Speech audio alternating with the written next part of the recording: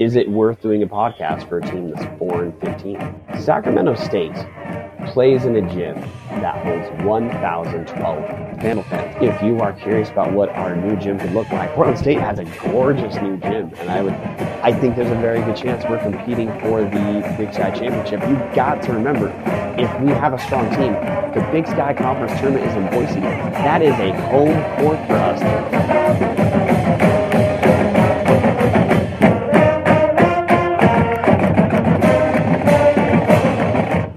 Welcome to Tubs of the Club, the official, unofficial podcast of your University of Idaho Vandals.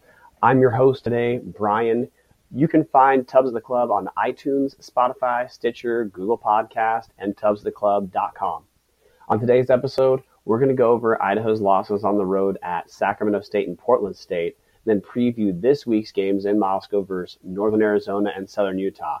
But first, I want to ask any of our listeners, if you have a Vandal in a panic over the recent news that our football program lost 28 to 29 players that was announced this last week, I really want you guys, I know if you're listening to me, you probably already listened to Chris's podcast, but please, if you have any Vandal in your life who's in need of Vandal football counseling, please send them to Tubs at the Club to listen to Chris's update on what happened to those 28 or 29 players.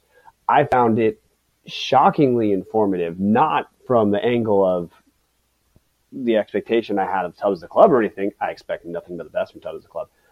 But when Chris was going through the patterns we see in people who leave, I didn't know that going in. I didn't understand that football programs lose a ton of players, a ton relative to some of the other sports.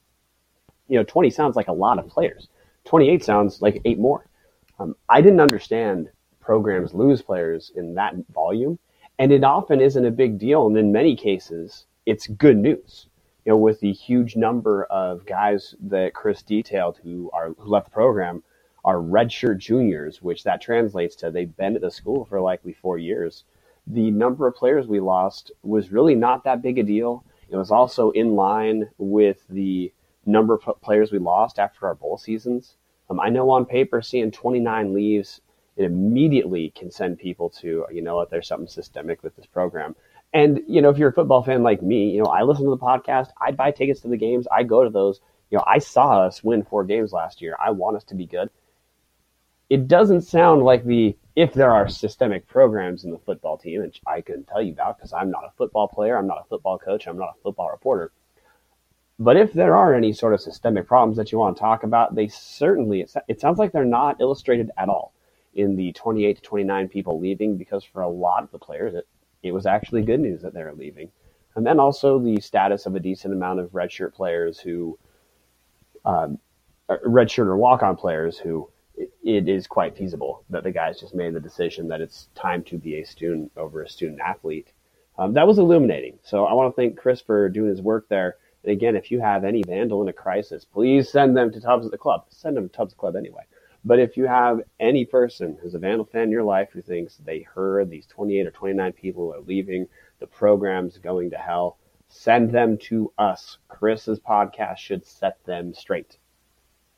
Pivoting from our counseling session, I want to move to the big picture status of Big Sky basketball. Right now, your Idaho Vandals, and if you're listening, this is absolutely not news. Your Idaho Vandals sit in last place in the Big Sky. We are 1-7 in conference, 6 games out of first place. We are 4-15 overall. Just above us is Sacramento State at 2-6, 8-9 overall. Then Idaho State. Idaho State's a surprise this low at 3-6. They returned a ton of talent. They're a junior-heavy roster, and they're not looking great in conference. At the very least, we have in-state company towards the bottom. Good news, guys. Idaho State 3-6, 7-11 overall. Portland State won 2 games this weekend, tripling their conference win total. They are now 3-5, 8-11 overall. Northern Arizona's 4-5, 6-13 overall. Southern Utah's 4-5, 9-9 overall. Those are the 2 teams we play this week. Eastern Washington's 4-4, 6-13 overall. And the top 4 are the only four teams in the conference with a winning record in conference. Although one of the teams does not have a winning record overall, though Montana State did play a relatively tough non-conference schedule, which is part of why Montana State is in 4th place at 5-4 in the Big Sky, but 8-11 overall. Weber State and Montana are both tied for second at 7-2 overall, but Montana holds the tiebreak over Weber State based off the big win Montana had in Missoula on Saturday against Weber State in front of around 5,500 fans. We'll get to that more in a moment. And atop the conference, half game ahead of Montana, largely because they've just played one more conference game. Northern Colorado's 8-2 overall. 8-2 in conference, 14-7 overall. Although as far as the top tier goes, you guys know if you listen that I write a long, exhaustive piece every 2 weeks going over every Big Sky basketball team. I have Northern Colorado as the third best team in conference. You can check out the work that I do for that over at montana-mint.com. I have Northern Colorado as the number 3 team in conference. Northern Colorado has 2 losses only, but they were beaten handily by Weber State in Ogden, and they were just killed by Montana in Greeley, Colorado. Montana beat Northern Colorado earlier in the year by 24. But circling back, I want to talk about a Saturday game before I get to our Saturday game. It was the Montana game I referenced where Montana beat Weber State 75-68. And the reason I want to go back over here, other than one, with how bad the weekend is and how bad the season's looking, yes, I am talking, or confronting our Vandal state of basketball as far back as possible. Second, Montana and Weber State showed really there are some very good basketball teams in this conference. They're at the top because we just went through the records. There's some pretty bad teams too. But Montana and Weber State are both teams that if either of them makes the NCAA tournament, and both of them are going to have to get the auto bid out of the league because neither is likely going to have the resume to get into the NCAA tournament as an at-large team. And also the Big Sky hasn't won an NCAA tournament game since I believe the year 2006. It was back when Larry Kristowiak coached at Montana. Yeah, it's been a while since the Big Sky hasn't won the tournament. We need that to turn around. And as Vandal fans we know we're probably not making the NCAA tournament this year. We need to hope that for the sake of the conference, for the sake of other teams getting better seeding once they've made the NCAA tournament via the auto bid, and this is just miles away. But if we ever get into this situation where there's a chance that the Big Sky has an at-large team make the NCAA tournament, for us to get there, we're going to need Big Sky teams to win NCAA tournament games. And on Saturday, we had a matchup of the 2 best teams in that regard, where it was a bit of a clash of styles. Montana plays a slower pace. Now, they can score quite well. They're in the top 3 in conference in scoring in points per game in spite of playing at a slower pace. But Montana, if you watch them, it is clear that they are a team that derives their identity via defense and post play. So I guess you could say Montana is kind of a throwback team. They play a ton of strong athletes. In a lot of ways, they just look like a Power 5 team in terms of the athletes they put on the floor for their starting 5. Not in terms of, do I think all the Montana players should be playing at UCLA? Well, no. But Montana looks like a different beast than a ton of the rest of the conference. Weber State, they're different. They score a ton. They shoot over 50% from the field as a team. They turn the ball over a lot too, which is odd for a team as good as Weber State that only has 2 conference losses, for a team that hung with Montana when Montana thrives on teams turning over. Weber State, they lead the Big Sky in turnovers per game, which, again, it's odd to say, but they're an incredible scoring team. Montana and Weber State both start 4 guys who easily should be considered all Big Sky players. Not all first-team all Big Sky, of course.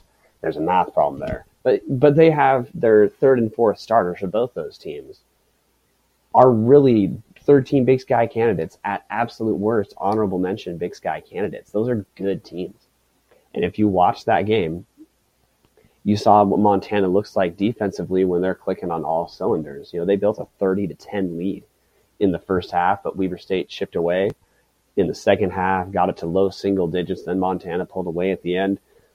Had a 7-point win overall. And what's funny when you watch that game from the Montana end, it's pretty clear that their head coach, Travis DeCuire, if I were to interview him for Tubbs Club, he would probably say they had multiple guys not play great games. Ahmaad Rory, who he scored 20 points against us. Ahmaad Rory made his first 5 shots, then finished 6 of 14, which, if you're not a math major, that means he went 1 of 9 after starting 5 for 5. Jamar Akoh was the guy who really had maybe his best game of the year, scored 26, 27 points around there, picked up 10 rebounds, fouled out at the very end, but he was a difference. Michael Aguirre from Montana, he's another all Big Sky candidate. He was averaging 13 points on 8 shots a game going into that game. He was injured in the Idaho game. He bruised his tailbone against us, sat out against Idaho State, but it didn't matter for Montana. Montana still won that game relatively handily. It wasn't a blowout, but it wasn't really in doubt throughout that. Michael Aguirre scored in single digits, and Montana still won. So we just went over 2 of their top 3 guys not playing great, and they still won. Weber State's the same way, where what they'll likely say is, Montana didn't get our best shot. Their second best player, maybe most important player, he's a Utah transfer. His name's Beckett Chapman. He's a 4 who can shoot, but his game likely shouldn't be based on the perimeter. He should be a post who can work on the perimeter. He scored in single digits. He still picked up 16 rebounds, but Montana kind of turned him into a wing player where he was half his shots came from behind the 3-point line. So again, we had a good game in Missoula. We had the top of the conference, both playing well, but both teams are probably left Missoula thinking, you know what, the opposition did not get our best shot. The next time it'll be different. And I expect when we see these teams play in Ogden on Valentine's Day. And to me, if you are a Big Sky basketball fan, it's worth watching, even if it's just for a half. Watch these teams so you can see what the top of the conference looks like. Watch these teams so you can see how far Idaho has to go. But when these 2 teams play again on Valentine's Day, I can guarantee that Weber State's likely going to have their game plan look a little bit different, and I guarantee they're likely going to feel that Montana won by 7 because they got Weber State's C game. Although Montana, they're probably saying the same thing, except it's Weber State lost and we were subpar relative to our standards. Jamar Akoh had maybe the best game of the season for him, but other than that, no one had a huge game. But again, that was the big action in the Big Sky away from the University of Idaho. And I put off talking about our Vandals probably as long as I can keep you guys interested.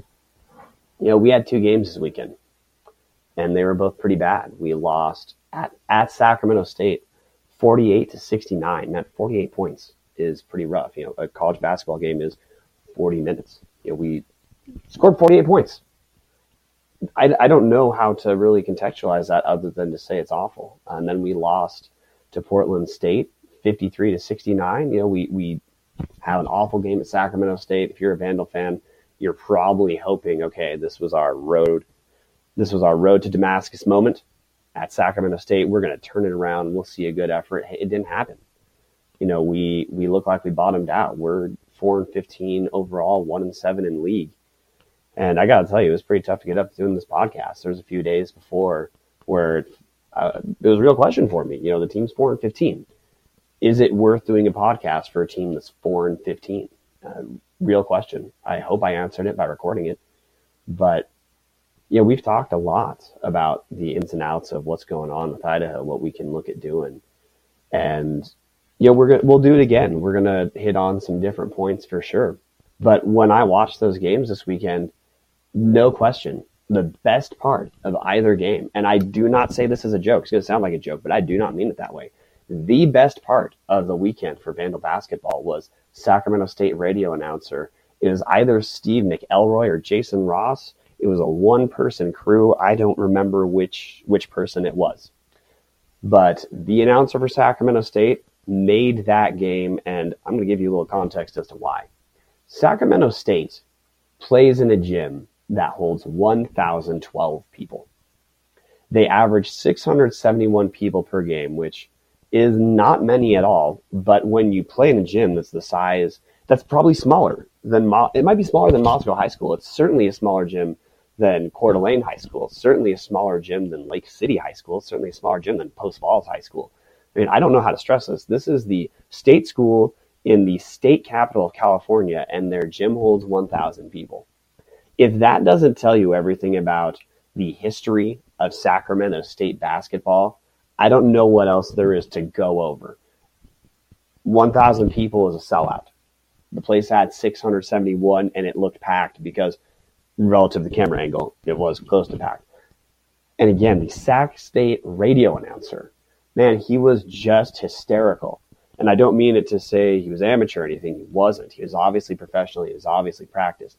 But he had this tone about him. He had this approach about him as though he understood what it meant to be an announcer for a Division I team with a gym that holds 1,000 people.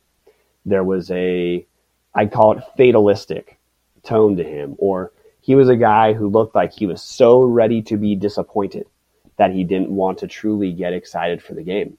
And when Idaho started the game out, staying close with Sac State, you could tell through that announcer's voice that he was just waiting for Sacramento State to faceplant. And then as that didn't happen, he woke up. And it was fun and funny to hear a guy like that who probably does have to talk himself into getting excited for these things. He had this way of delivering lines about players on both teams, as though he was just expecting to see a parade of air balls. The highlight for me, Cassius Smith-Francisco, our backup center, gets fouled. He's going to go shoot free throws. And the Sacramento State announcer, he just gets giddy. The first thing he says after announcing the foul and that Cassius Smith-Francisco is going to the free throw line, the announcer says, and this is going to be fun. Doesn't lead with stats. Doesn't go over any reason why. He just jumps in. It's going to be fun. And then he lets the crowd know that Smith-Francisco going into that moment was 2 of 14 from the line.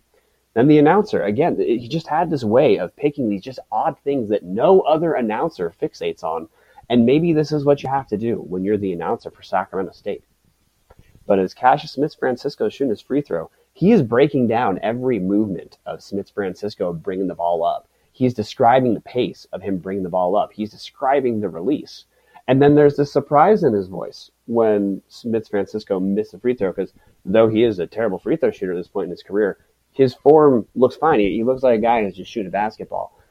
And the announcer going in, based off his tone, based off how excited he was, I half expected to see Cassius Smith-Francisco catapult the ball at the backboard and try to crack it or something like that. But that was the way this guy was. And again, I don't know what you need to do when you are the announcer for a team like Sacramento State and you are just used to year after year after year of losing. I mean, in Idaho, we're getting pretty down on the Vandals for winning 4 games overall so far, 2 total wins against Division I teams. And there's reason for us to be frustrated about that. You know, since Don Verlin's been here, Idaho's floor has been raised way up. Some of the teams in the Big Sky Conference don't have that. Some of the teams in the Big Sky Conference, their history is kind of the worst version of what the most touchy Idaho Vandal fan believes our present to be. That was present in the game. Really, the announcer was part of what kept me going, because that game, that 48-69 loss Sacramento State, it was just rough. You know, there were some odd components to the game that I don't really know how to describe. And the first thing is, Sacramento State, they won that game by 21. If you watch the game and if you check the box score, there isn't anyone who had this unbelievable game for the Hornets. Their starting point guard, Marcus Graves, he had a solid game in terms of shooting, and he'd been shooting 37% from the field going in, so 5 of 9, it's above 50. So, I mean, hey, maybe he did have a great game for what he's going to do this year. He scored 14 points. Now, he did make 3 of 4 threes, and that hurt, no question. The best contribution Marcus Graves had was 10 assists, and he did drive against Idaho without really anyone slowing him down whatsoever. But the guy had 14 points. It wasn't like we were watching a future NBA guy just light us up. He scored 14. He was their leading scorer. Their center, Josh Patton, scored 13 points. He scored 5 of 6 from the field. So if he shot it, he was going to make it, although all the shots were within 2 feet of the basket, so he should. But other than those two, only one guy scored in double figures for Sac State, and their leading scorer scored 14. They did not play that well. It was Idaho just played terrible. Sac State, again, look at the box score. They shot 51% from the field, which is good. That's our defense can't surrender 51% to a team that has a bottom 3 offense in the league. But again, Sac State, it's not like they were great. They shot 31.6% from 3. We shot a higher percentage from 3 than Sac State did, and we lost by 21. The things that stand out when you watch the game and then you go back and check the stats compared to the eye test, Sacramento State scored 38 points in the paint. Hey, you guys heard me talk about points in the paint happened again. Now, part of why I break this down is just so we understand Idaho's defense is just bad all over the place. Points in the paint very often can be, sometimes it's posts who are just destroying us, but we already went over their post. Their post scored 13 total points, and he made 3 free throws. So at max, he had 10 points in the paint. They still scored 28 other points in the paint. That is mostly our guards not stopping their guards from penetrating, and that is also us not stopping their guards from rebounding, which if we're allowing their center, who's a solid center but by no means great, to shoot 5 or 6 from the field, and then we're still surrendering another 28 points in the paint through penetration. If you don't score, you're not going to win that game. And we didn't score. We scored 48 points. It was one of the worst offensive showings I've ever seen. Highlights for us. It's hard to even bring up a highlight for us against Sacramento State. Jared Rodriguez was our only player who scored in double figures. Scored 11 points on 9 shots, which relative to the type player he is, 11 points on 9 shots is not particularly efficient. Now, he did almost have a double-double with 9 rebounds, so that's positive. Cam Tyson was our second leading scorer. He scored 9 points, but he needed 9 shots to get there. I'm going to circle back to the announcer. That was the other thing that was just flooring about the announcer, and which I loved. I've gone on in this podcast a decent amount about how I feel that we have to work to get Cam Tyson shots because he's not a shot creator, which that means if you have a JJ Redick type of player, or if you're let's say a more senior or more seasoned listener, if you have a Reggie Miller style shooter on your team who needs help getting open shots, you need to run a ton of plays to get that guy shots. I feel Cam Tyson should probably be shooting 9 threes a game, and we should reliably be seeing those from plays being run for him. Cam Tyson shot 3 of 5 from behind the arc, and the Sac State announcer, man, just like me, it actually half felt like me being out there. Every time Cam Tyson made a 3, the announcer was just crestfallen, as though he knew another 10 were coming. Cam Tyson hit 1 quick 3, and the announcer just sounded devastated. But then when Cam Tyson hit his last 3 late in the game, it was his third 3, the announcer actually spent time on how he did not understand how a shooter like Cam Tyson did not get more 3-point attempts in the game, did not get more opportunities run towards him. I can't answer that question. I don't live in the world of hot takes on coaches, but that's a real coaching question I have. I don't understand how we have an elite shooter that we are not running plays. Now, we do run screens. We run sets that sometimes get him open looks, but most of the sets that we run, it's not like they're oriented towards him getting the shot. We have another wing, often Raquanis Mitchell, who runs the exact same actions on the opposite side, and it's really just trying to get someone open at all. But we had someone with us. We had an announcer for Sacramento State going on about how can this guy only shoot 5 threes? Well, hey, I don't know. One of the factors that was weirdest to me about the shot distribution was Trayvon Allen, who coming off the Montana game, 24 points on 18 shots. He was the guy for us that kept us in that Montana game. We saw the downside of the mid-range game against Sacramento State. He shot 1 of 6 total, scored 2 points, didn't get the free throw line, although he doesn't get the free throw line very much. We've talked about that.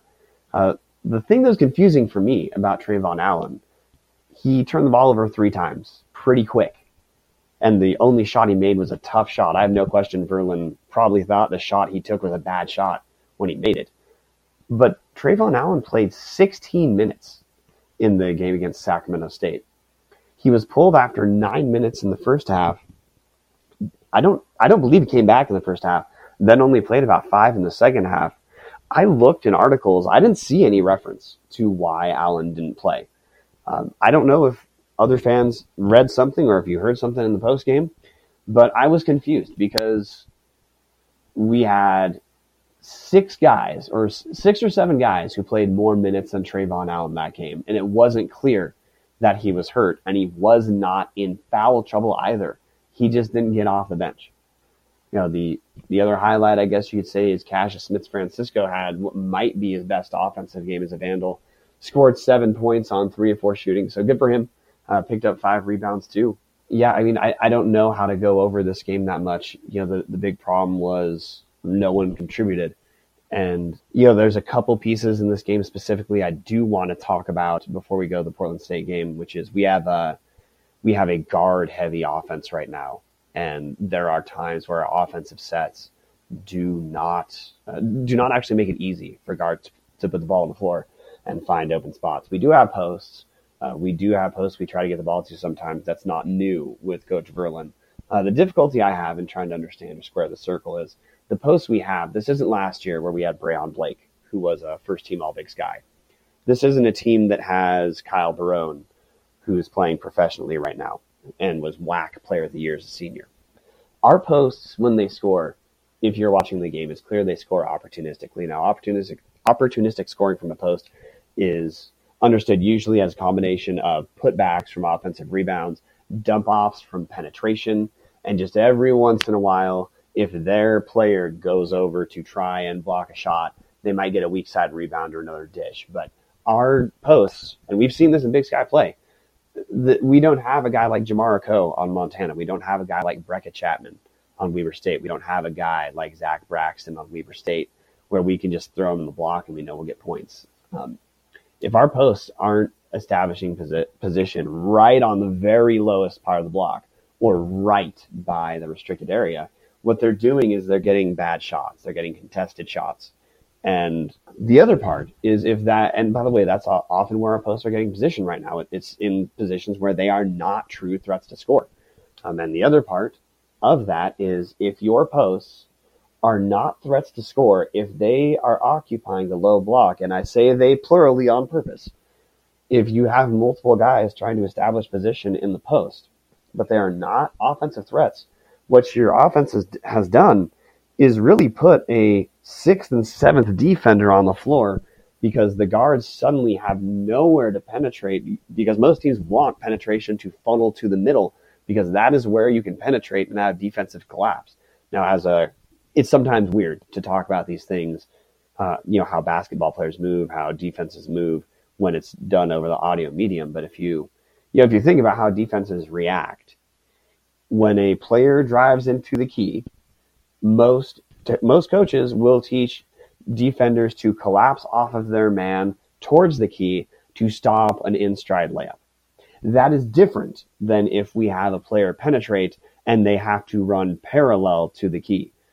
Now, our offense, right now, man, when we have posts occupying that space, if they are not right next to the block, what they do is they give Xavier Smith a man to drive into and have nowhere to go. They give Trayvon Allen a guy to drive into and have nowhere to go. Cam Tyson's not a great off-the-dribble player at this point in his career, but he's really not great if he has a guy occupying the space he has. He has to try to get in to get a shot. And that is the thing our offense is doing right now, and I don't know how to answer why we're doing that. Now, I can say next year it could be different because we do have Jack Wilson, that 4-star recruit, and I expect he'll spend some time on the block. He's also lean, so he probably has some post skills in his repertoire as well. But I understand where this maybe generalizes or works next year. But right now, we have a guard-heavy team, and a lot of times we don't look like we have a guard-friendly offense. And, part of that, I'm not trying to say this is all a coach thing, because it's obviously not. Coach Verlin is not out there shooting 17 of 44 from the field. That's what our team shot against Sac State. Coach Verlin's not doing that. Coach Verlin is on the bench trying to put the team in position to succeed, but sometimes, especially on the offensive end right now, man, I don't understand why we've got as many people clogging the driving lanes as we do. And I have no idea if that's going to change. We're deep into the year. I do not think this is the time where Coach Verlin says, hey, you know what, I want to do what Brian Fish is doing at Montana and spread the floor and have our post more or less just screen for players, which to me would be the best result for our team. But we're late into the year. And this is where we're at. We scored 48 points against Sac State. Don't really know where else to go. The other game, oh man, the other game was rough. It is hard to not be super negative about how Idaho did. And I don't mean that in the sense of trying to be falsely or inaccurately optimistic. You guys, if you listen, you know that I talk about stats. I talk about actual gameplay. But we scored 53 points against Portland State. Portland State scored 69. That's not a great offensive showing for them. They play a faster paced offense, and they only scored 69. That's a below average scoring game for them. We scored 53 points against them after scoring 48 against Sac State. That is embarrassing on the offensive end, and our defense, it's not like our defense was great to follow it up. From the Portland State angle, again, no one on Portland State just lit us up. Their best player, Holland Woods, who I talked about him as being a real up and down guy. He was preseason all conference this year after being newcomer of the year last year. He's a sophomore. He's shooting around 30% on the season. He did it again. He shot 3 of 10 against us. That is bad. If a point guard who shoots a ton shoots 30%, that should be a defensive win for your team. Holland Woods also missed both his free throws. He gets the free throw line around 6 times a game. He only got the free throw line twice against us, and he missed them both. Guy scored 6 total points. So, that should bode well for us, but he also picked up 7 assists, which is part of how some of the other Portland State players contributed. Now, positive for our defense, Holland Woods turned it over 6 times, although that's pretty average for him in conference. He averages about 5 turnovers a game. So 6, it's not like that's out of nowhere. But again, now you look through the rest of their box score, their leading scorer had 11. They had 2 guys, Jamie Orme and Michael Mayhew. Michael Mayhew's a shooter. He made 2 of 5 threes, 3 of 4 free throws. Those 2 guys had 11 points. Those are their leading scores. They had another guy scored 10, another guy scored 9. They didn't have anyone dominate. It was more or less their guards were able to penetrate against our guards, and that's the game. Portland State shot 43% on the game. 43% is not that great, but we shot 38%. We shot 21 to 55. You just can't win against even okay teams, and Portland State might not be an okay team. They might be bad. They have 3 wins. They picked up 2 of those wins at home. Good for them. They finally got a conference win in their new gym, Viking Pavilion, which Vandal fans, if you are curious about what our new gym could look like, I'm not saying it's going to look like Viking Pavilion. We have a different architecture group putting it together. We'll have a different architectural motif going through. But Portland State has a gorgeous new gym, and I would highly recommend Vandal fans check it out to see what a new gym can look like and what that facility could mean for that program. But again, we shot 38% from the field. It is hard to win when you shoot 38%. We gave up 26 points in the paint, but we scored 26 points in the paint. There were some things we kind of held even with Portland State. We outscored them on second chance points. We had 18 second chance points. They had 16. And we still lost. And we turned over the ball 19 times. Well, they turned the ball over 18 times. Portland State didn't have a good game, and we just lost. We shot ourselves out of that game.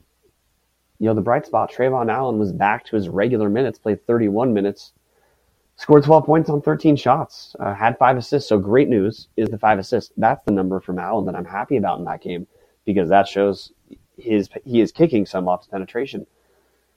But 5 of 13, man, it's rough. If you don't get to the free throw line, he shot 1 free throw and missed it. The mid-range centric game, which is part of what I talked about, is when he's shooting 60%, it looks great. But that is something that has to be in place for him to have those nights where he looks like he might be all league, because 12 points on 13 shots is not all league level performance.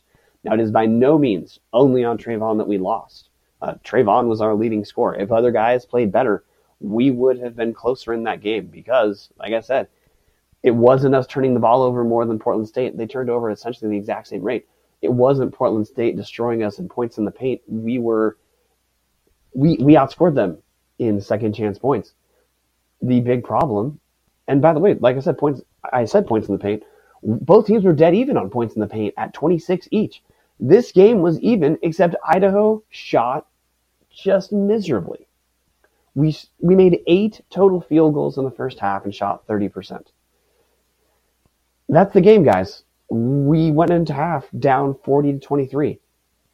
Portland State has to just absolutely come in with maybe the most atrocious performance they have in a half on the year to lose that game when they lead 40-23. They scored 40, which for them is close to average and almost doubled us. I don't know what else to go over. The positives for our team, Scott Blakeney had his best game in quite some time. So good news for Scott. Scored 12 points, grabbed 7 rebounds. I am happy that Scott had a nice game. It's good to see him contribute. Now, he did get up 8 shots, which is good for him. When Scott Blakeney gets up 8 shots, that often means he's getting rebounds. And he had 7 rebounds because Scott Blakeney is not a go-to post scorer. He scores opportunistically. So 12 points out of him means he's working hard. He's getting the kind of points he needs to. Now, 4 turnovers out of Scott. Not great news. But overall, Scott was our only guy he's not our only guy. Kadeem Som shot 3 of 4. Scott Blakeney and Kadeem Som are the only guys who shot over 50% for us. Otherwise, Cam Tyson had a real rough game. Only played 15 minutes, and he played 15 minutes partially because of foul trouble. He had 4 fouls. Now, different in this game, so I will give this credit to Verlin, although maybe this credit is due in part to Portland State too.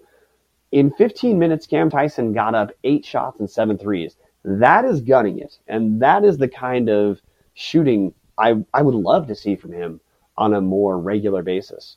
Now, he shot 2 of 8 from the field, 2 of 7 from 3, finished with 6 points. So, downside, he didn't make the shots. But we've seen Cam Tyson make shots when he gets them.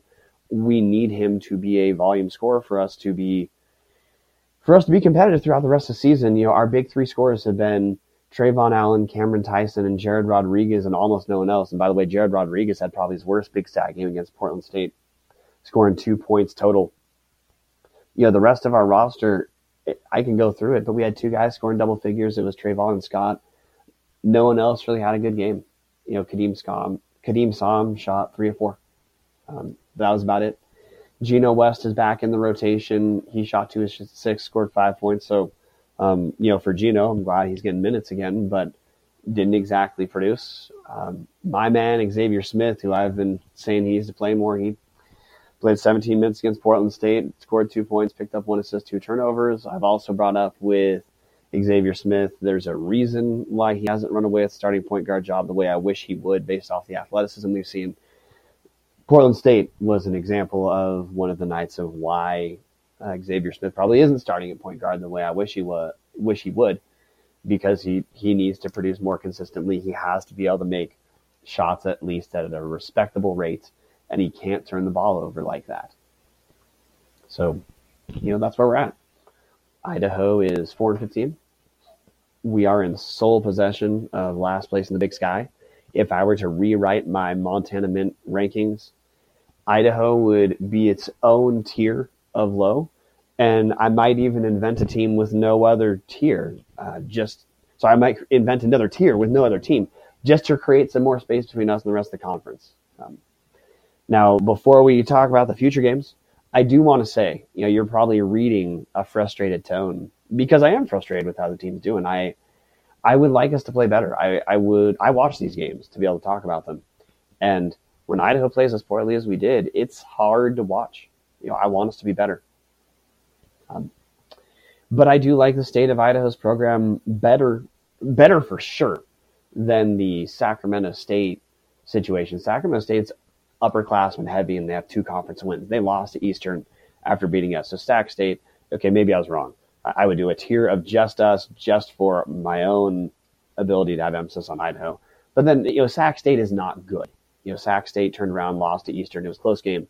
But Sac State's upperclassmen heavy. Their best player, Marcus Graves, is graduating, and they have 2 league wins. Their second best player, Josh Patton's a junior, and he is not the kind of guy who can carry a team.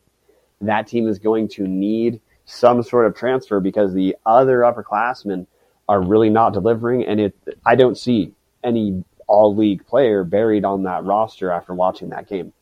So in terms of comparing us to the other bottom tiers, I do like the state of Idaho as a basketball program better than Sac State, no question, because we have at least a reason we can say, look, a lot of our young guys are playing, and I need to give a different definition for maybe what you'd call growing pains.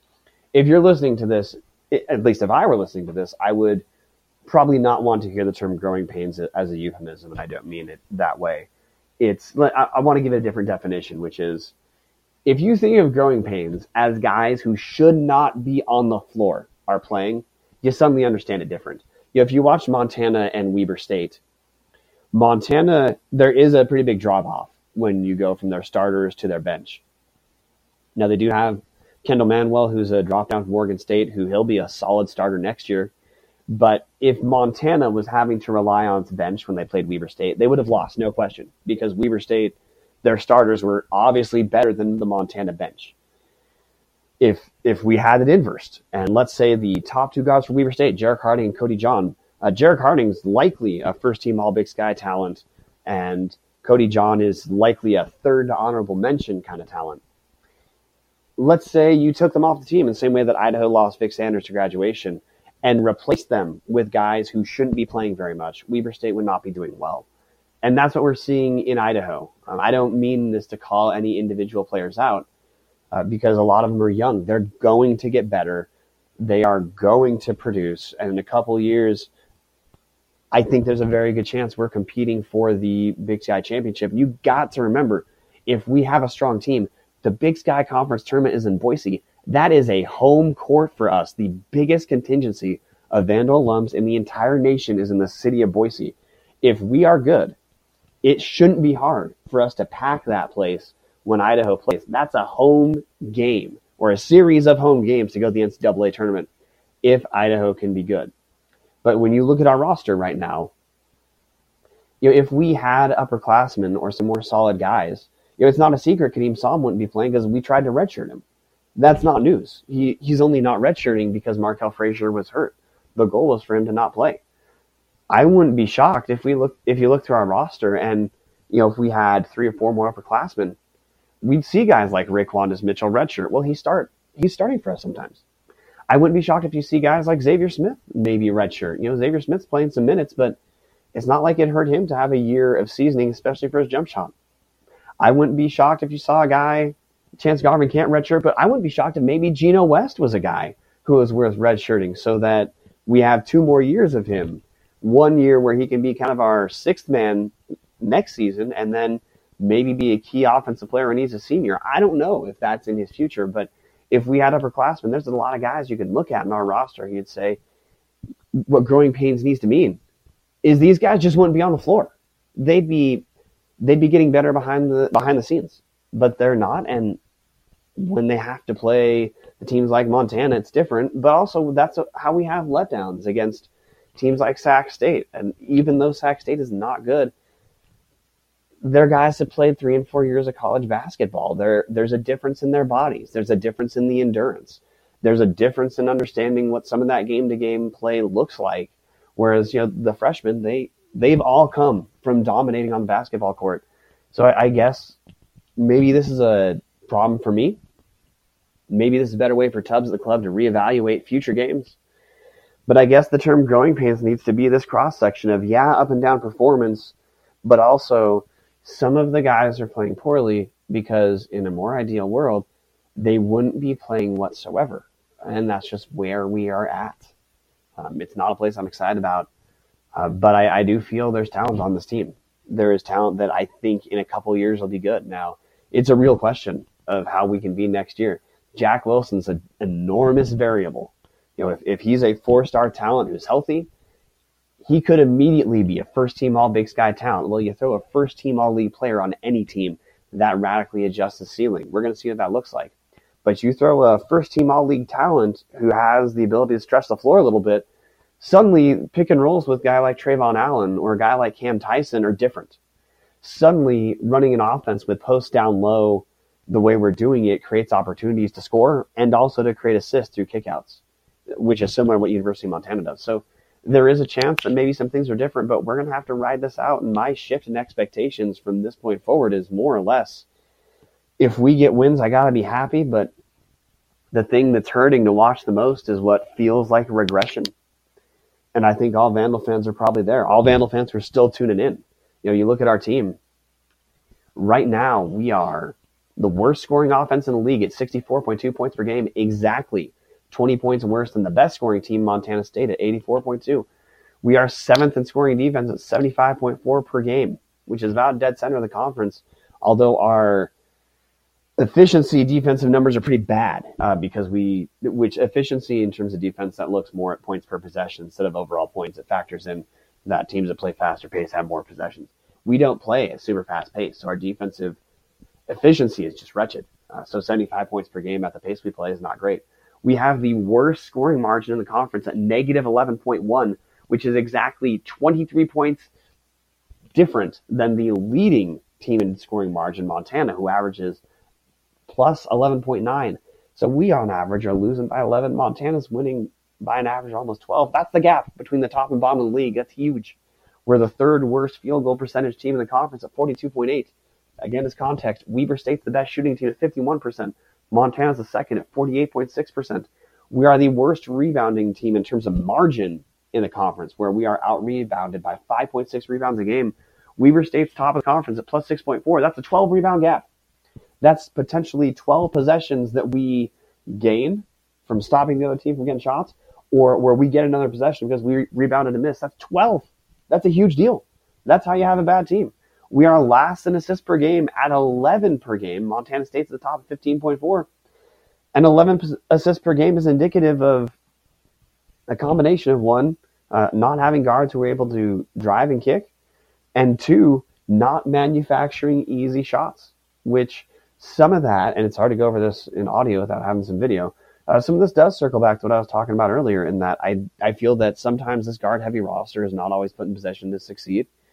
And I would point to the low assist per game number as how we are not creating a space where the guys who need to be able to penetrate can, and where the penetration can lead to open shots. To me, the biggest deal that you see this at in terms of what does this mean for Vandal fandom, we're second to last in attendance.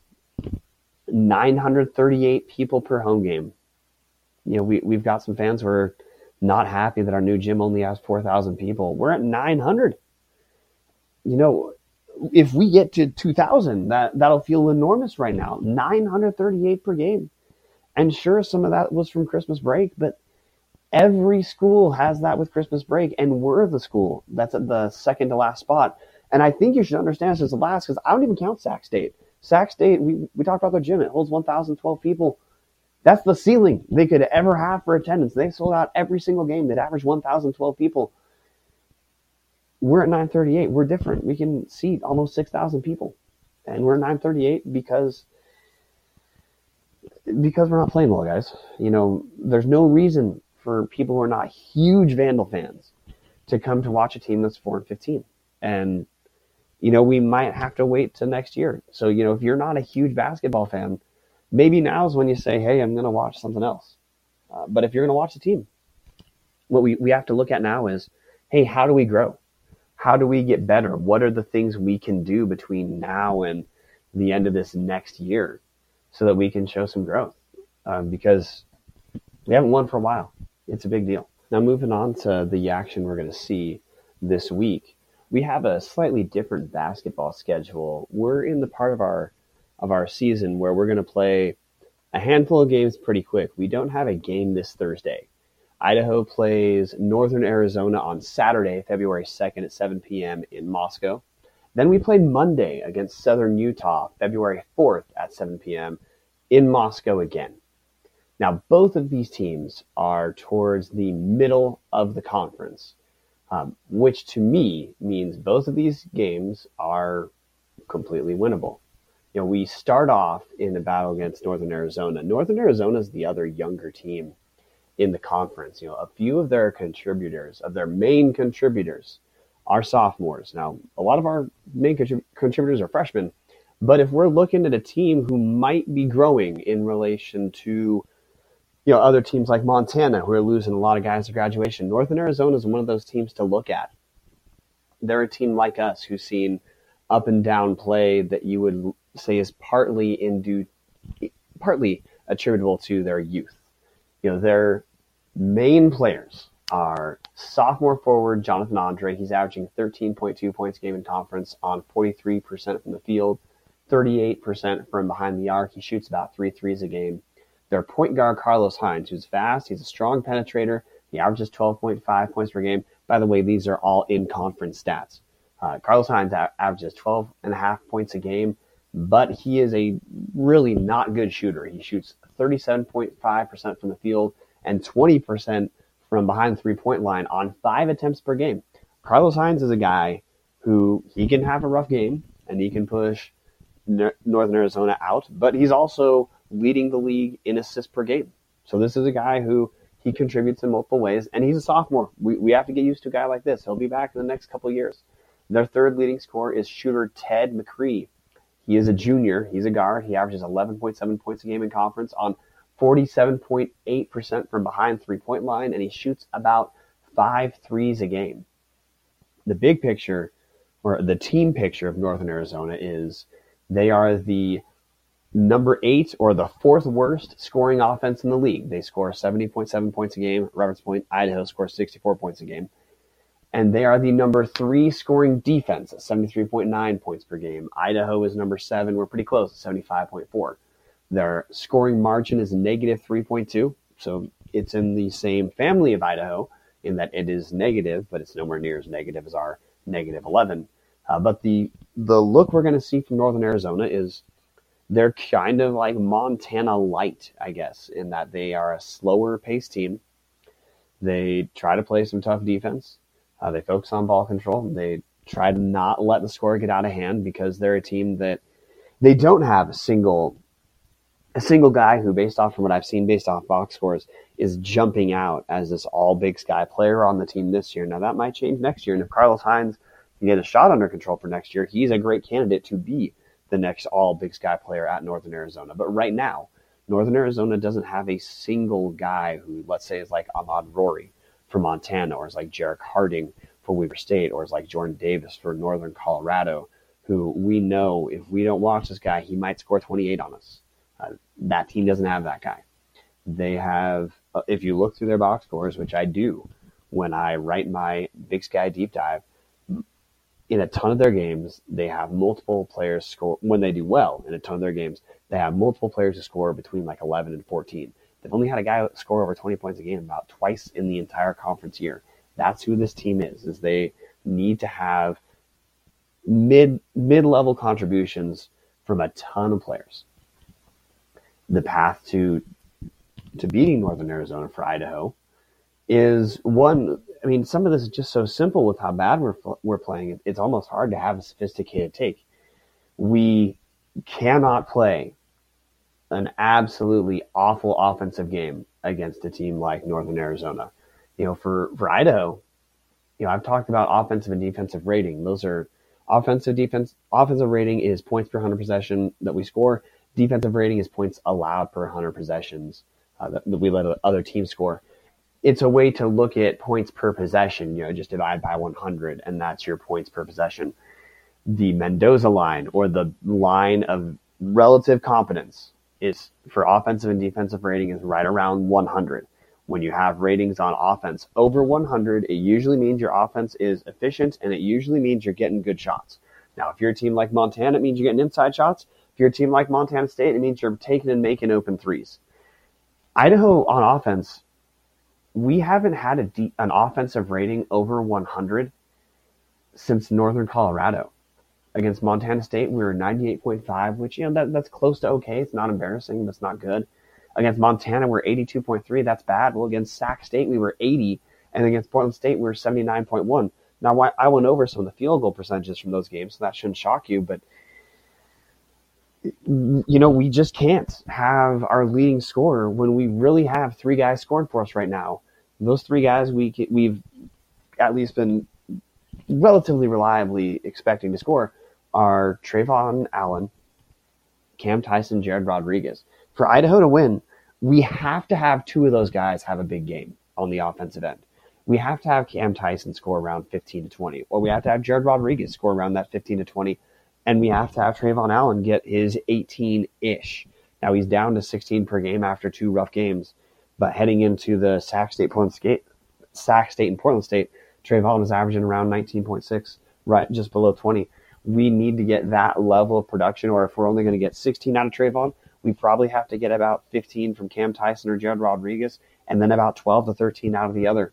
Because at this point, our other guys are not reliably producing where we can say we know that the combination of Xavier Smith or Geno West or Raquandis Mitchell or Kadeem Som is one of those guys is going to give us 10. We just can't expect that right now. So we need to have our big three show up more so than a team like Northern Arizona has to have their big three show up, because Northern Arizona has some other guys who are contributing in a relatively reliable way. It doesn't mean they have a bunch of guys who are averaging 20 points a game. They don't.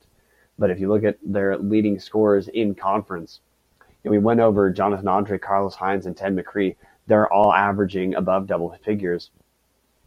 They have three other guys averaging between 9.3 points a game and 7.3 points a game. Now, those numbers aren't incredible. So you don't look at Brooks DeBishop, who's averaging 7.8 points a game, and think, you know what, that Brooks, he's going to score 40 against us. You know, that's not what you're looking at. But if you're looking at, hey, how does a team that's not a great offensive team win? Well, Northern Arizona does it by having a handful of guys contribute. And that is something that our defense is going to have to account for. Northern Arizona does have some shooters. They don't have a post presence in the same way that Montana had with Jamar Coe. They don't have a post presence. Josh Patton was trouble for us because of his size. Northern Arizona doesn't have that guy. They more have to score from shooting and from wing penetration, which is how they do score, but they also play ball control. You know, they are not running up and down the floor like Portland State, which is closer to the style Idaho plays, which might be beneficial. But when we look, again at the Idaho defense, our offense has been real rough. Our defense has been right there with us. We don't have a single Big Sky game with a defensive rating below 100, against Portland State. And we went over that Portland State didn't actually play that well when they beat us by 16. We had a defensive rating of 103 against Portland State. That's our best defensive showing of the year in terms of efficiency numbers. So we're at the point where it's hard to be real sophisticated and tell you that, there's certain schemes we can look at defensively that'll be limiting against Northern Arizona. Northern Arizona has some shooters, and we need to not get beat by Ted McCree. We need to not get beat by Jonathan Andre. And Carlos Hines is going to look to cause trouble via dribble penetration. He's one of the best point guards in the Big Sky at dishing out assists. That is something we're going to have to look for. That is something Vandal fans are going to need to account for. But bigger picture in terms of this matchup, this is the two youngest teams in conference. This is another team that could be a measuring stick for us. Now we're at home. We can see, are we going to get any sort of response out of this team from adversity? Because if you look at our box scores, after that win against Eastern, our team is really not looking great. We followed the Eastern win up with a strong showing at Northern Colorado. That's our last good offensive showing. And this team has looked like being strong offensively has got to be their route. Well, right now, we've got to get some results on one of those ends. I think persistently we've just seen that this isn't a team that's going to be strong on the defensive end. We have had some strong offensive games. If you look at the run from Weber State to Eastern Washington, Northern Colorado, that team has to be present or Idaho can't win. That's where we're at. And against Northern Arizona, that is a young team. That's a measuring stick. Northern Arizona has some guys playing who they're contributing now, but it'd probably be better for them to be secondary players. Whereas right now, they don't have that luxury because they're young. They're not as young as us. But this is a team that, like us, they're going to return just about everyone. They're going to expect to be better next year. So this is going to be important for us to again, look. We had the last two games as a big deal for us about how we would establish ourselves in terms of the bottom of the conference. If we're going to salvage anything this year, we got to turn around somewhere. The youngest team, an up-and-down team in conference, is a great place for us to start. That game is on Saturday, 7 o'clock. Our next game is another one that I think we should have a chance, although, with how we played, it's hard to say that with any sort of confidence. We play Southern Utah at home on Monday at 7. Big picture, Southern Utah, they're different than Northern Arizona. Southern Utah is a scoring team. They're the fourth best scoring team in the conference, average 76 points per game, play at a faster pace.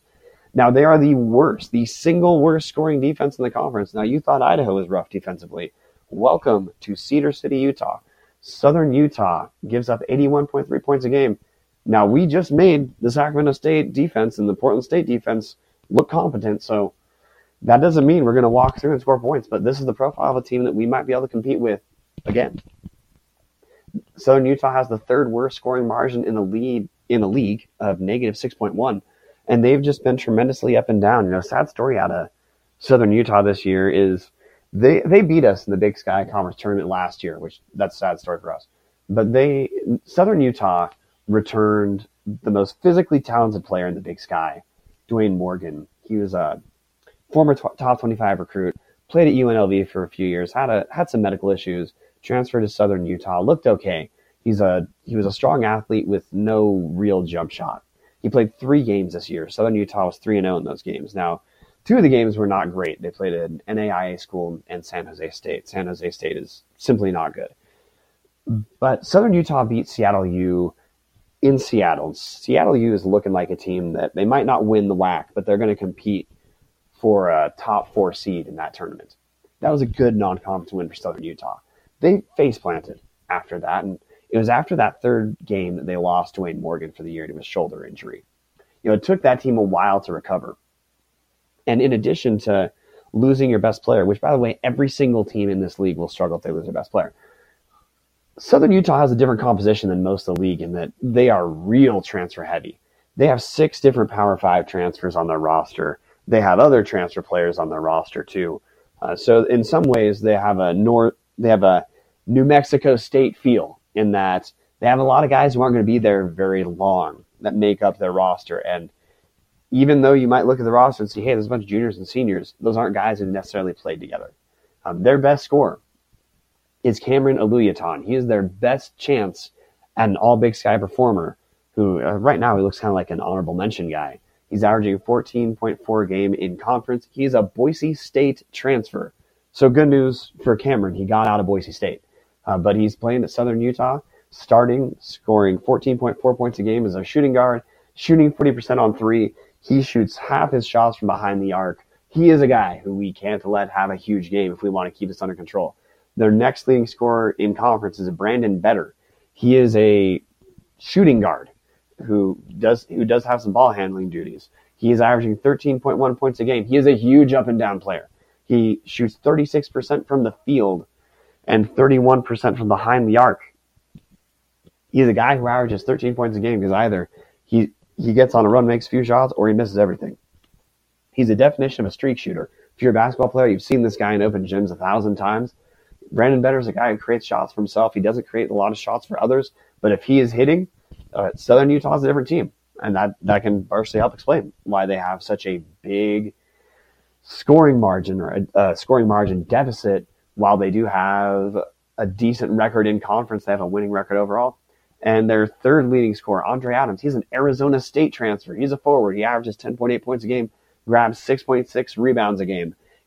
He is not scoring, in 25-point batches, but he's a guy who Scott Blakeney and Cassius Smith-Francisco are going to have to keep in control. And last, they have Jacob Calloway. He's a forward. He's 6'8", but he's a shooter. He averages 10 points a game, shoots about 32% from 3, but he does shoot around 5 threes a game in that ballpark. So what's the big picture to look at for Southern Utah? Well, compared to NAU, they get the ball up and down. This is a faster-paced team.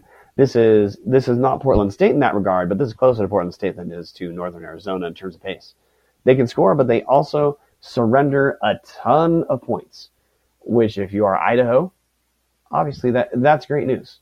I already went over in NAU how our offensive rating and our defensive rating have just been atrocious. And we just can't play that bad and compete against anyone, so it's hard to have a sophisticated take. Well, Southern Utah's had a pretty rough offensive run in spite of scoring a decent amount as of late. They haven't had an offensive rating over 100 in their last 3 games. Last time they did was a win against Portland State, but they only have 3 games in conference with an offensive rating over 100, so they get the ball up and down, but they don't necessarily score that well. And their defensive ratings are all over the map. They have a mix of, they had 127 defensive rating. That is bad. against Montana State. And they followed that up with 115 against Montana, then 115 against Idaho State. Then they had a 117 in a win against Northern Arizona.